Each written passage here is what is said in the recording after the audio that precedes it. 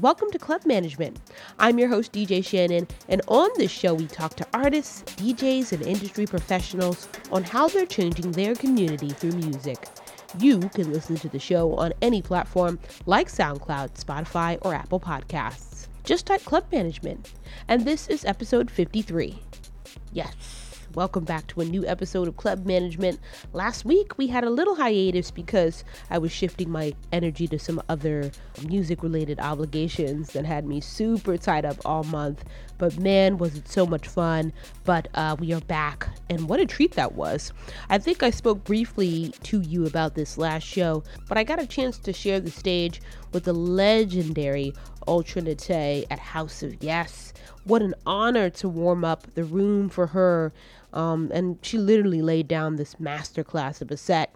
If you're not familiar, just a house music veteran, DJ, singer, responsible for classics like Free and Show Me. I mean, you got to do your research. Very, very, very, very historic stuff that happened at the House of Yes last month. And, I wasn't even fully aware that she DJ'd. So to get to watch her DJ this massive house set to all the folks at House of Yes was just an absolute honor.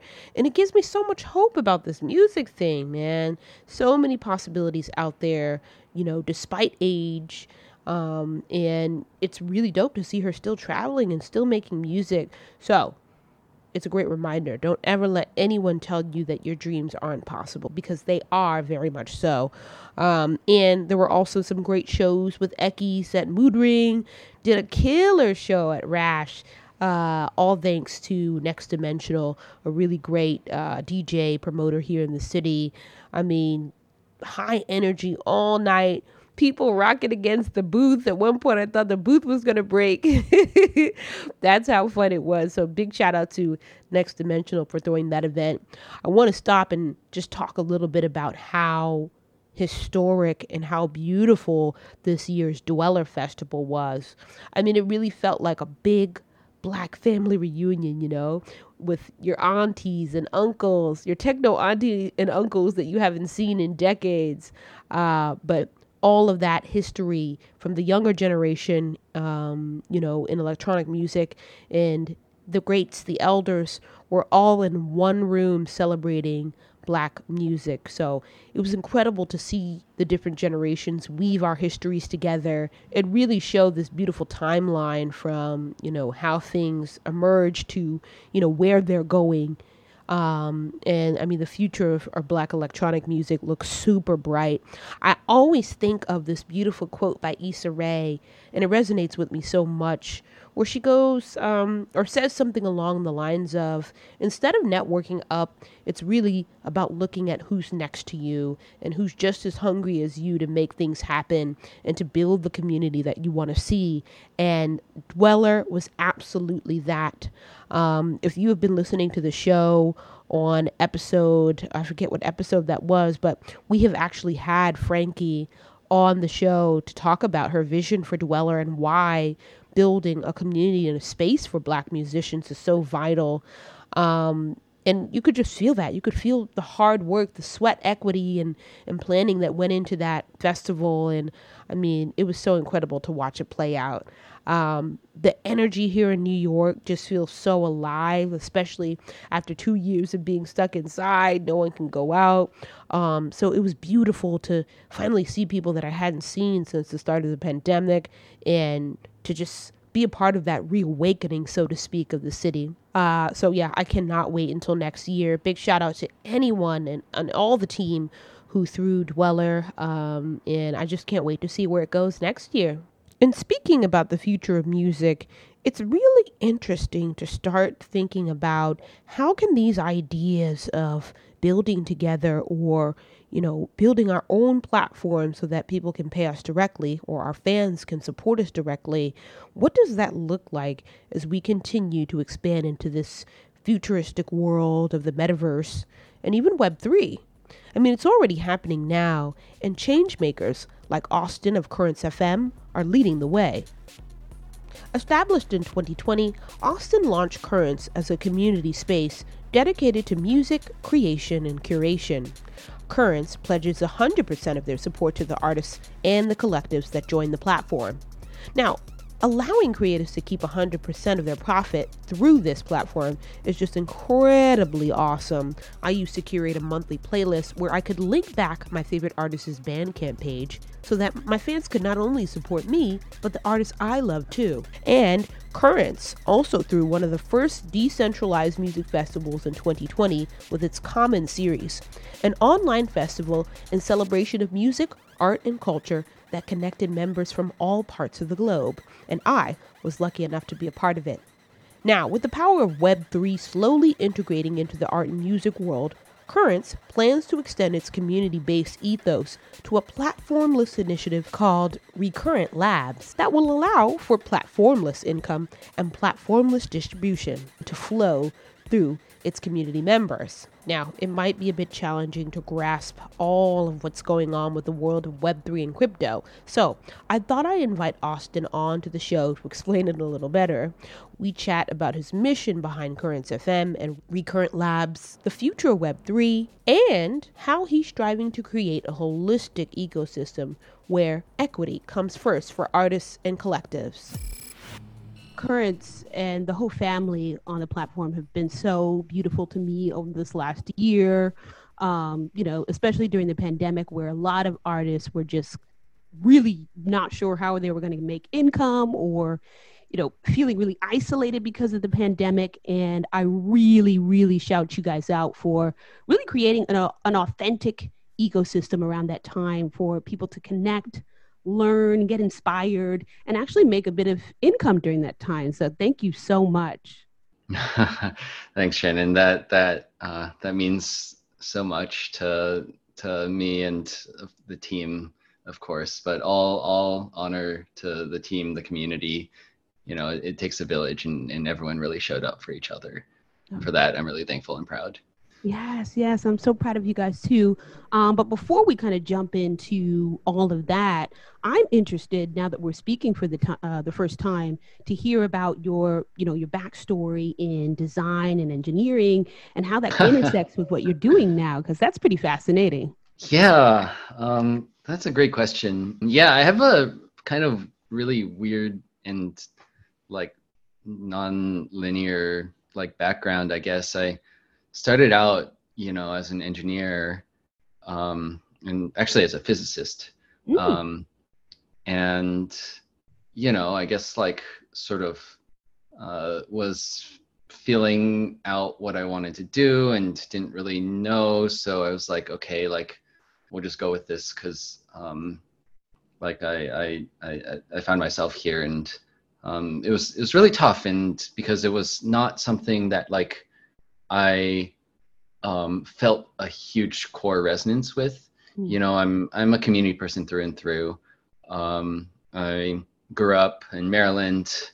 I found music through the warehouse rave scene in Baltimore, right? And that was home to me, right? And it sort of is what I search for. That feeling of community. Is what I really search for in everything I do, right? So I was doing all this stuff, and it was a lot, and I was still kind of looking for something that isn't there. There's not exactly a vibrant community in a lot of engineering disciplines, not in the way that we understand it in music, at least. But at some point I started taking design classes, and that was fun because it's so collaborative, right? And it's so it's so open-ended, and it felt like a bridge between my more creative pursuits in being a musician or an artist, as well as my more scientific pursuits in engineering. So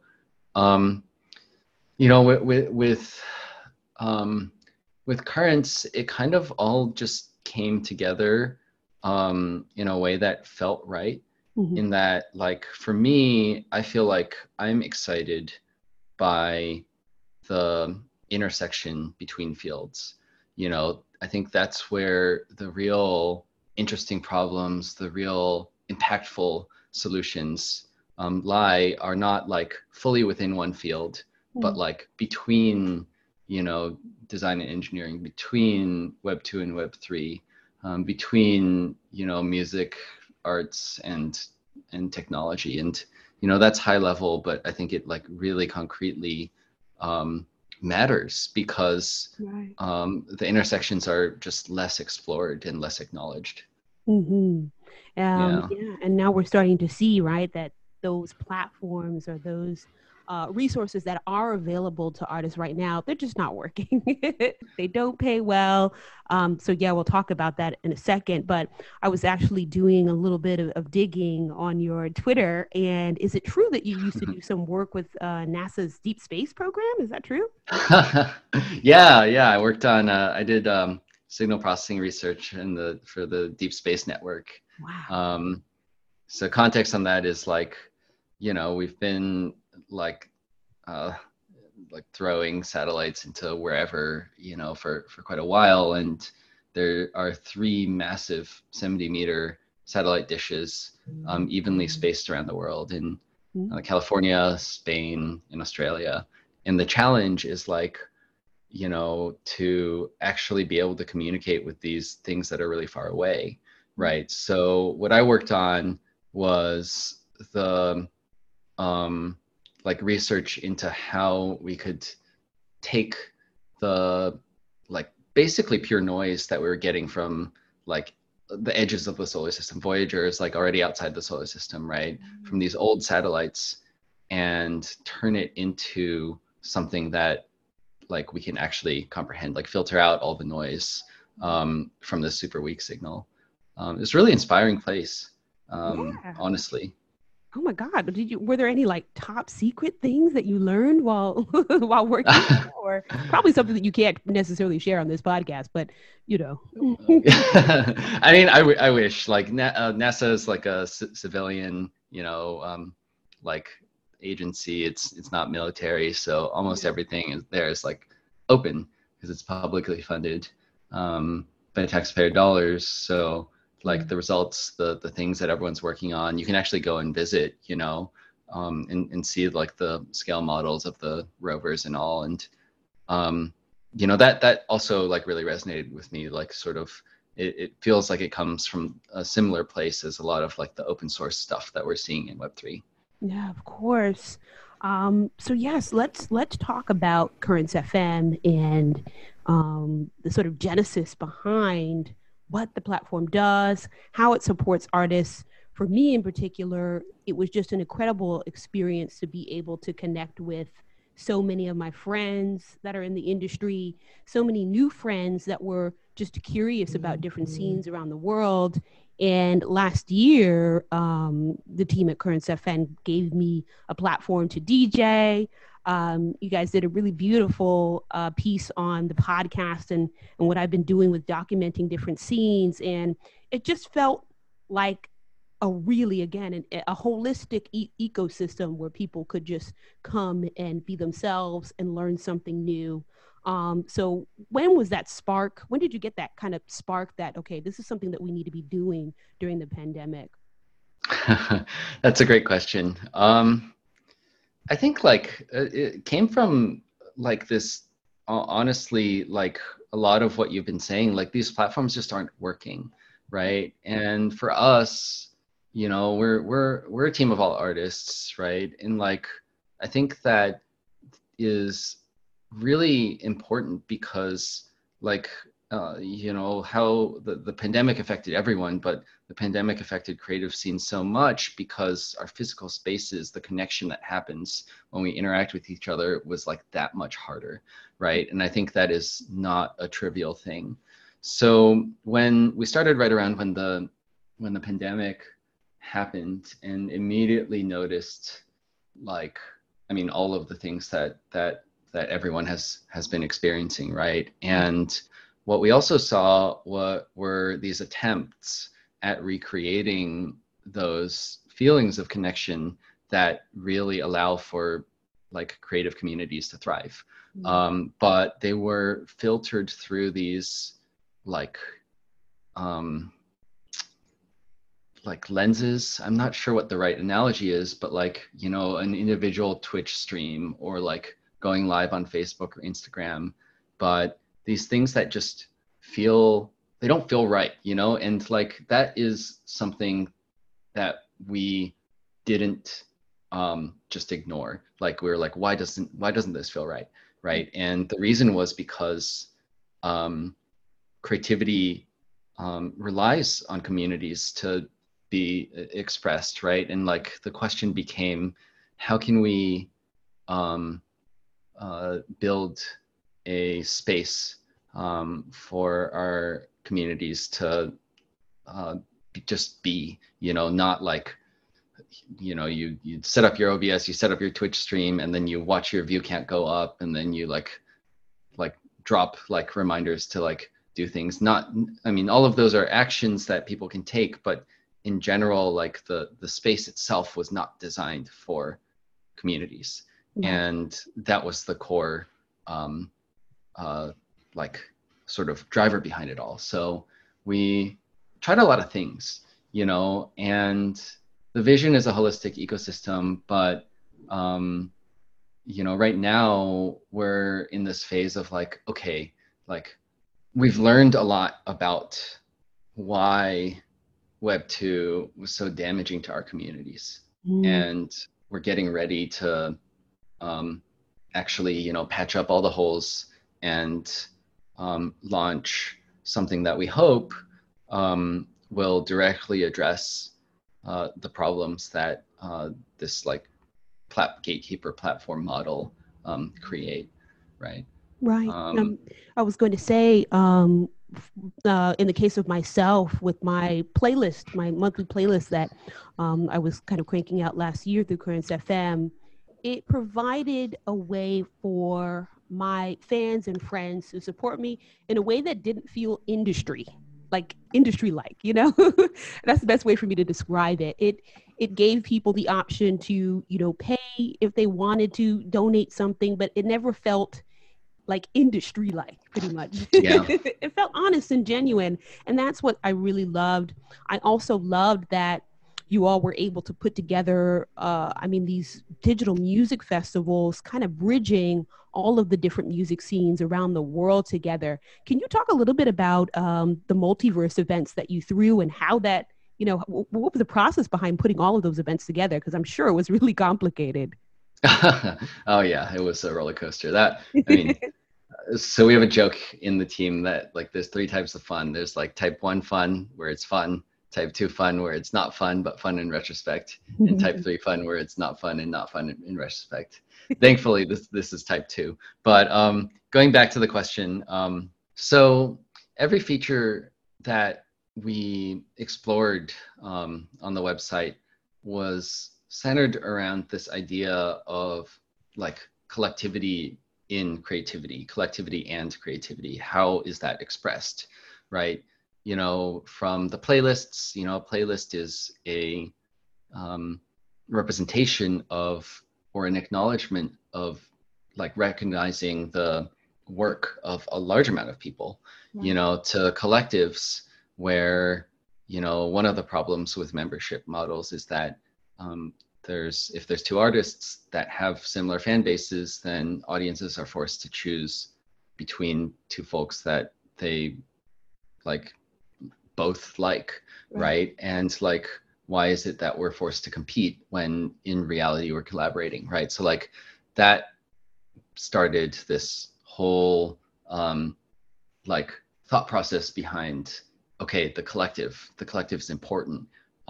It's always evolving. How do we express that, right? And that became the multiverse, where in the multiverse was the result of a number of events that we had thrown throughout 2020 called Common. And with Common, you know, the idea was that the individual profile lens that we see across all platforms, whether they're digital or physical or anything else, benefits people who already have a platform, right? And for some reason, we all think that that's the only way to do things.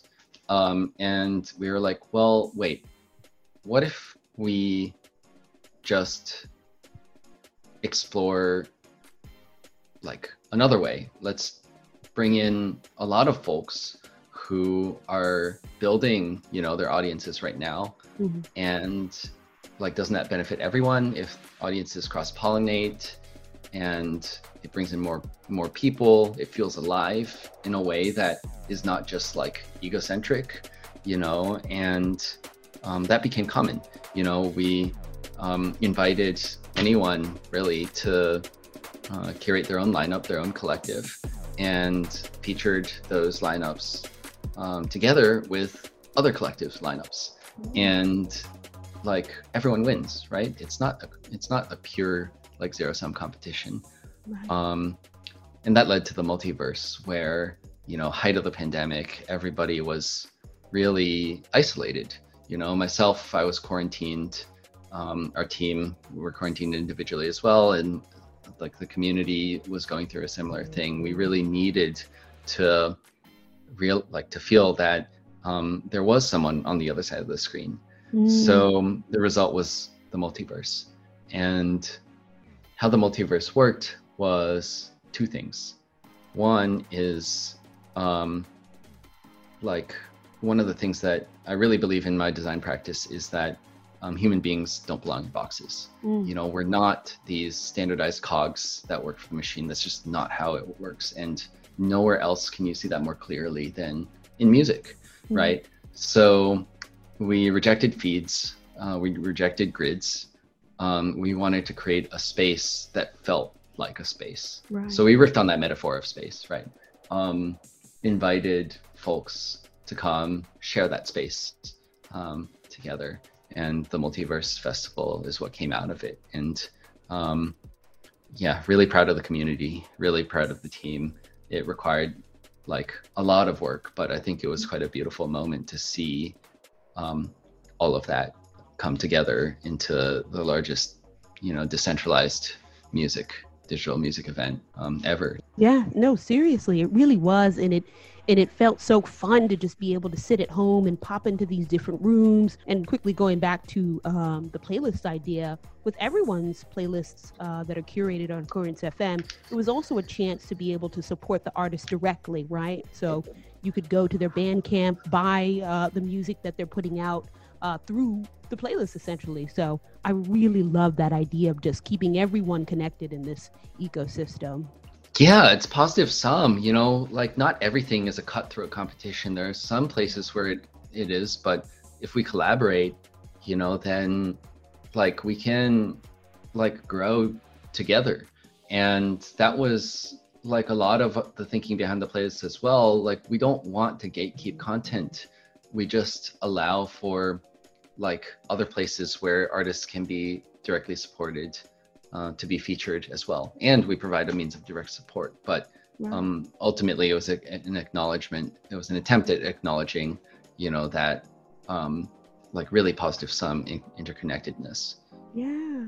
So now that leads to Recurrence Lab and what's going to happen in this new Web3 world. And before we start, I know a lot of friends of mine and people that are not in tune with what's happening with Web3 are just kind of like not sure what it is. Could you explain what Web3 is? Yeah, great question.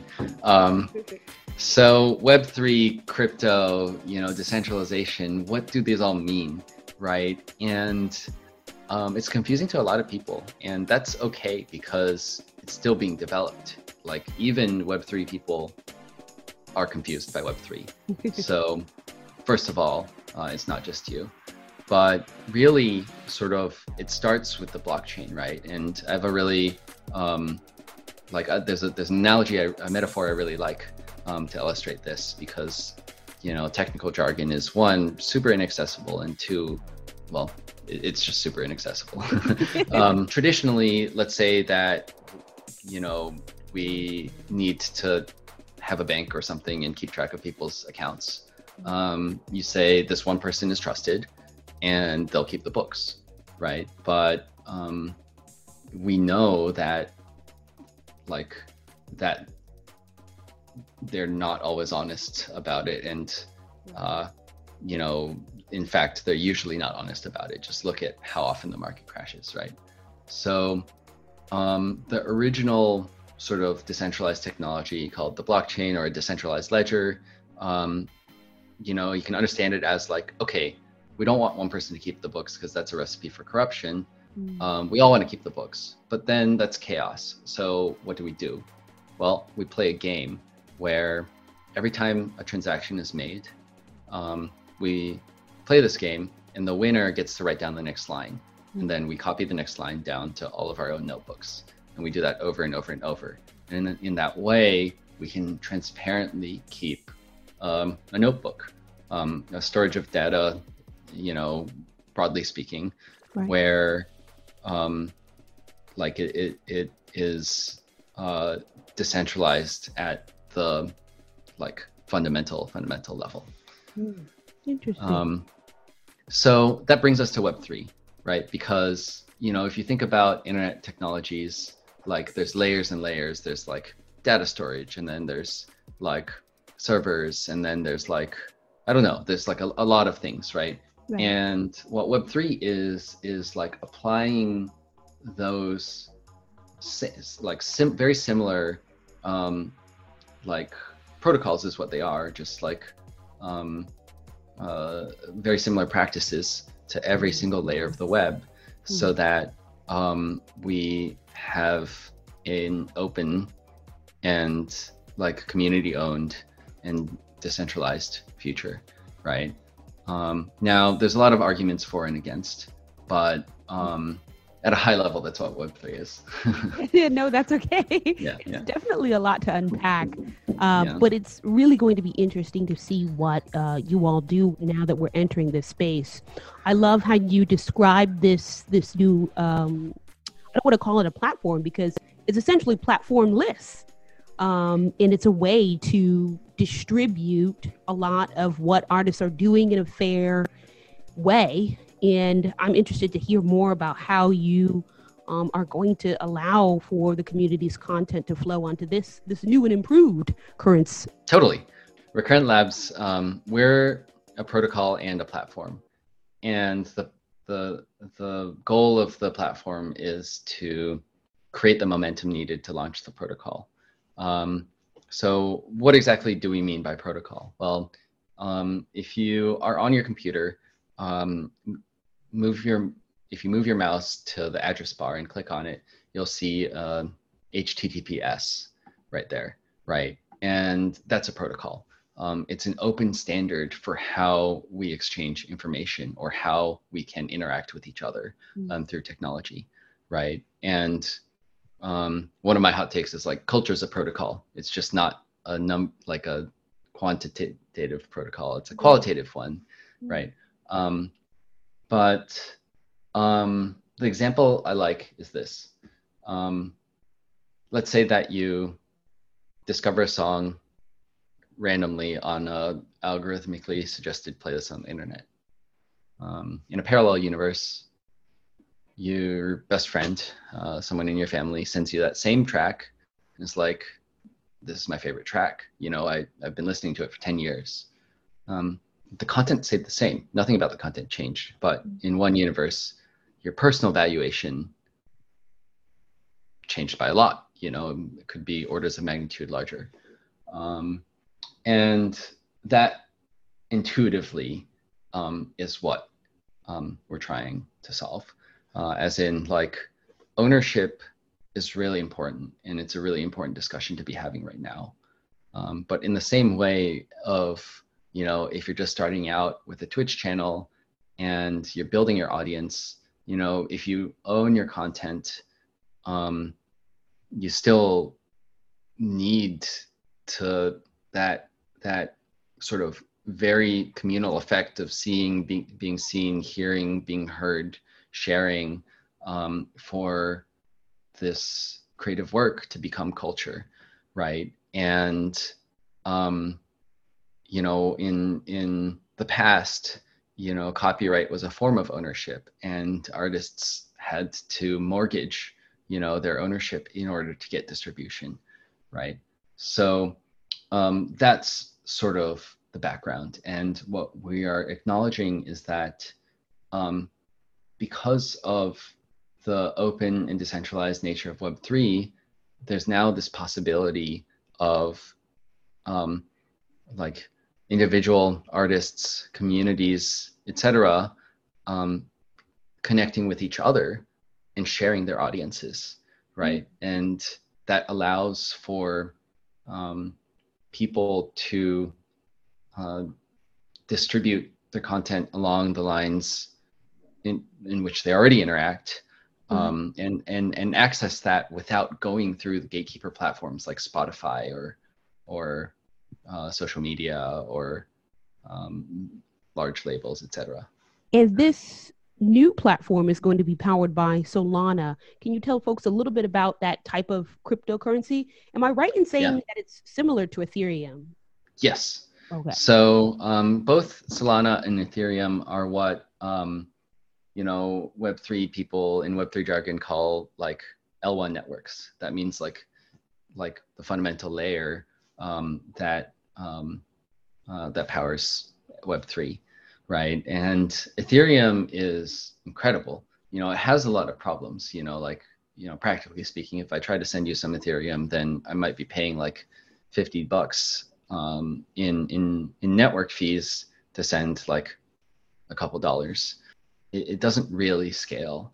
Solana is cool because it scales beautifully, right? It is the fastest by many metrics, L1 network out there.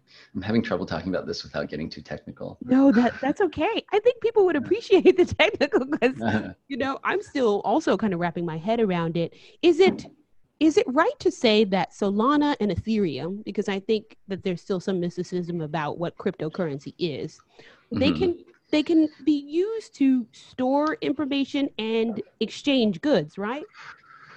Yeah. So what an L1 network, how I would understand it as is like a big decentralized computer that you can run things on, right?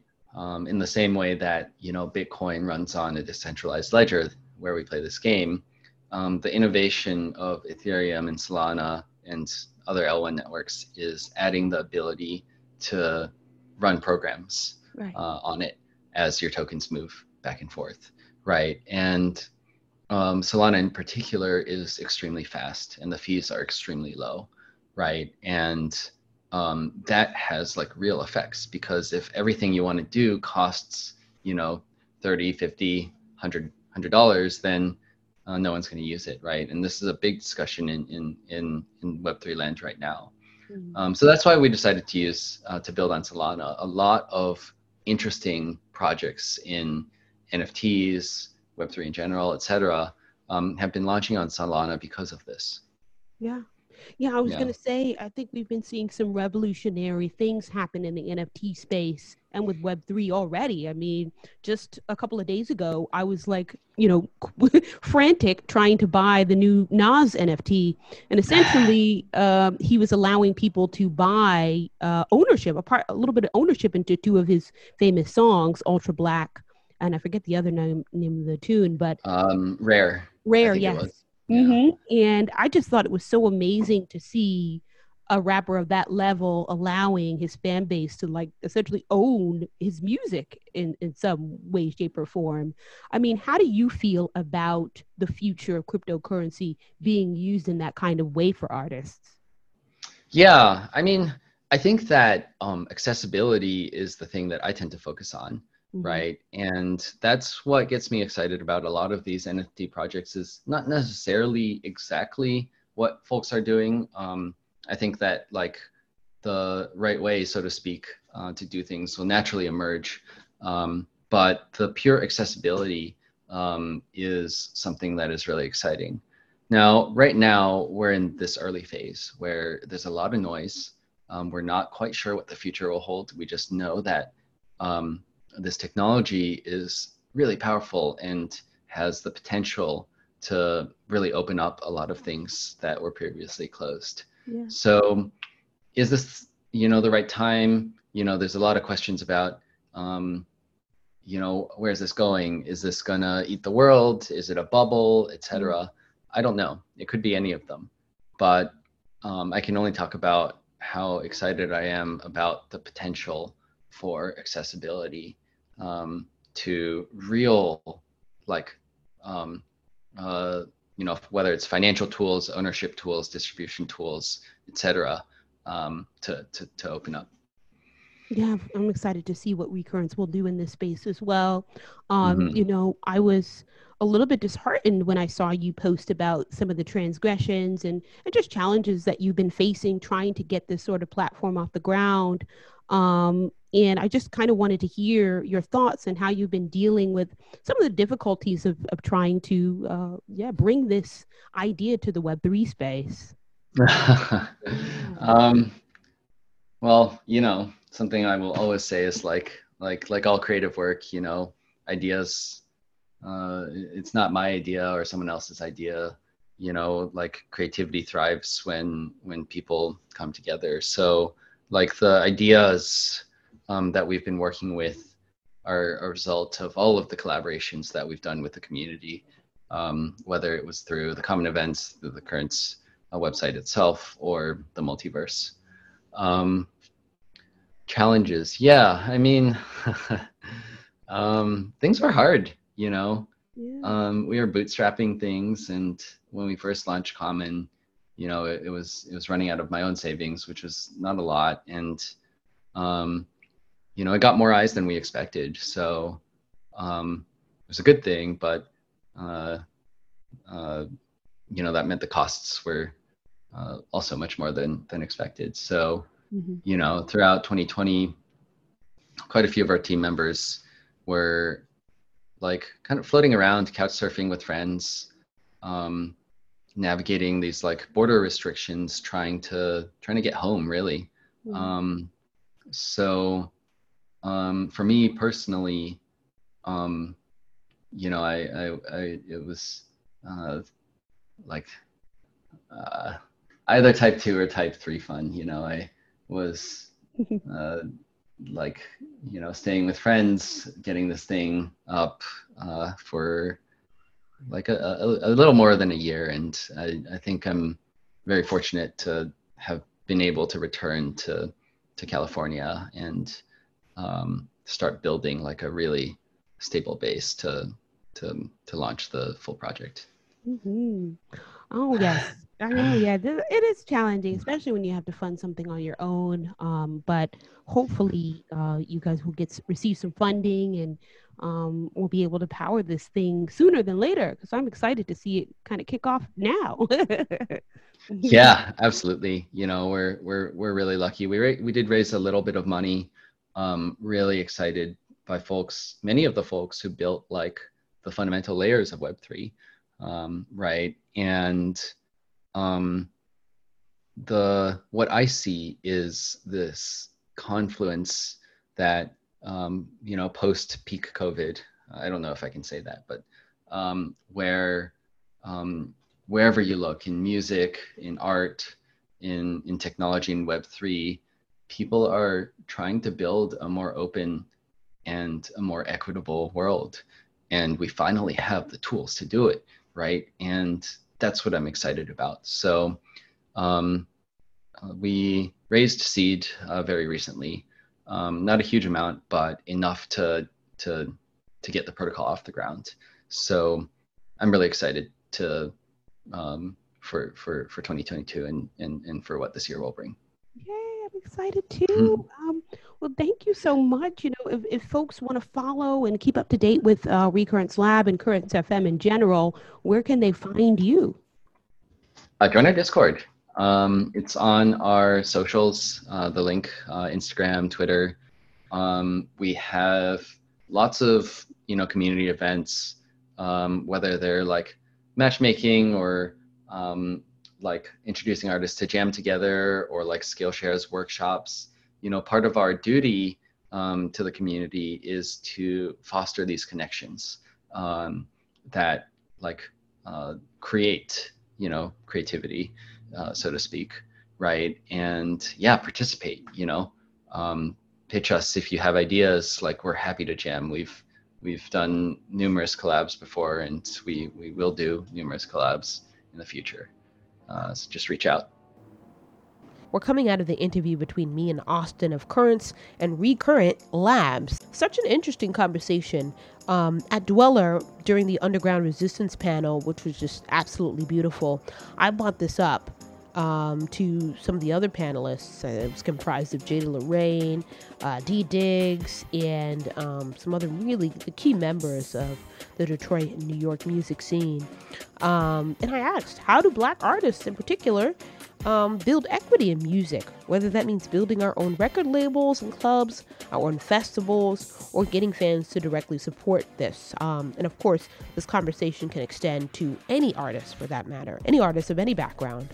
But I think this is the beginning, and on the next episode, we're actually going to continue this conversation about Web3 and equity with jazz musician and ancestral futurist Mark DeClive Lowe. He's been using the power of Web3 and crypto to actually buy back his music catalog from his label, which I just think is absolutely badass. I mean, through and through. So make sure you tune into that. That will be the week after next.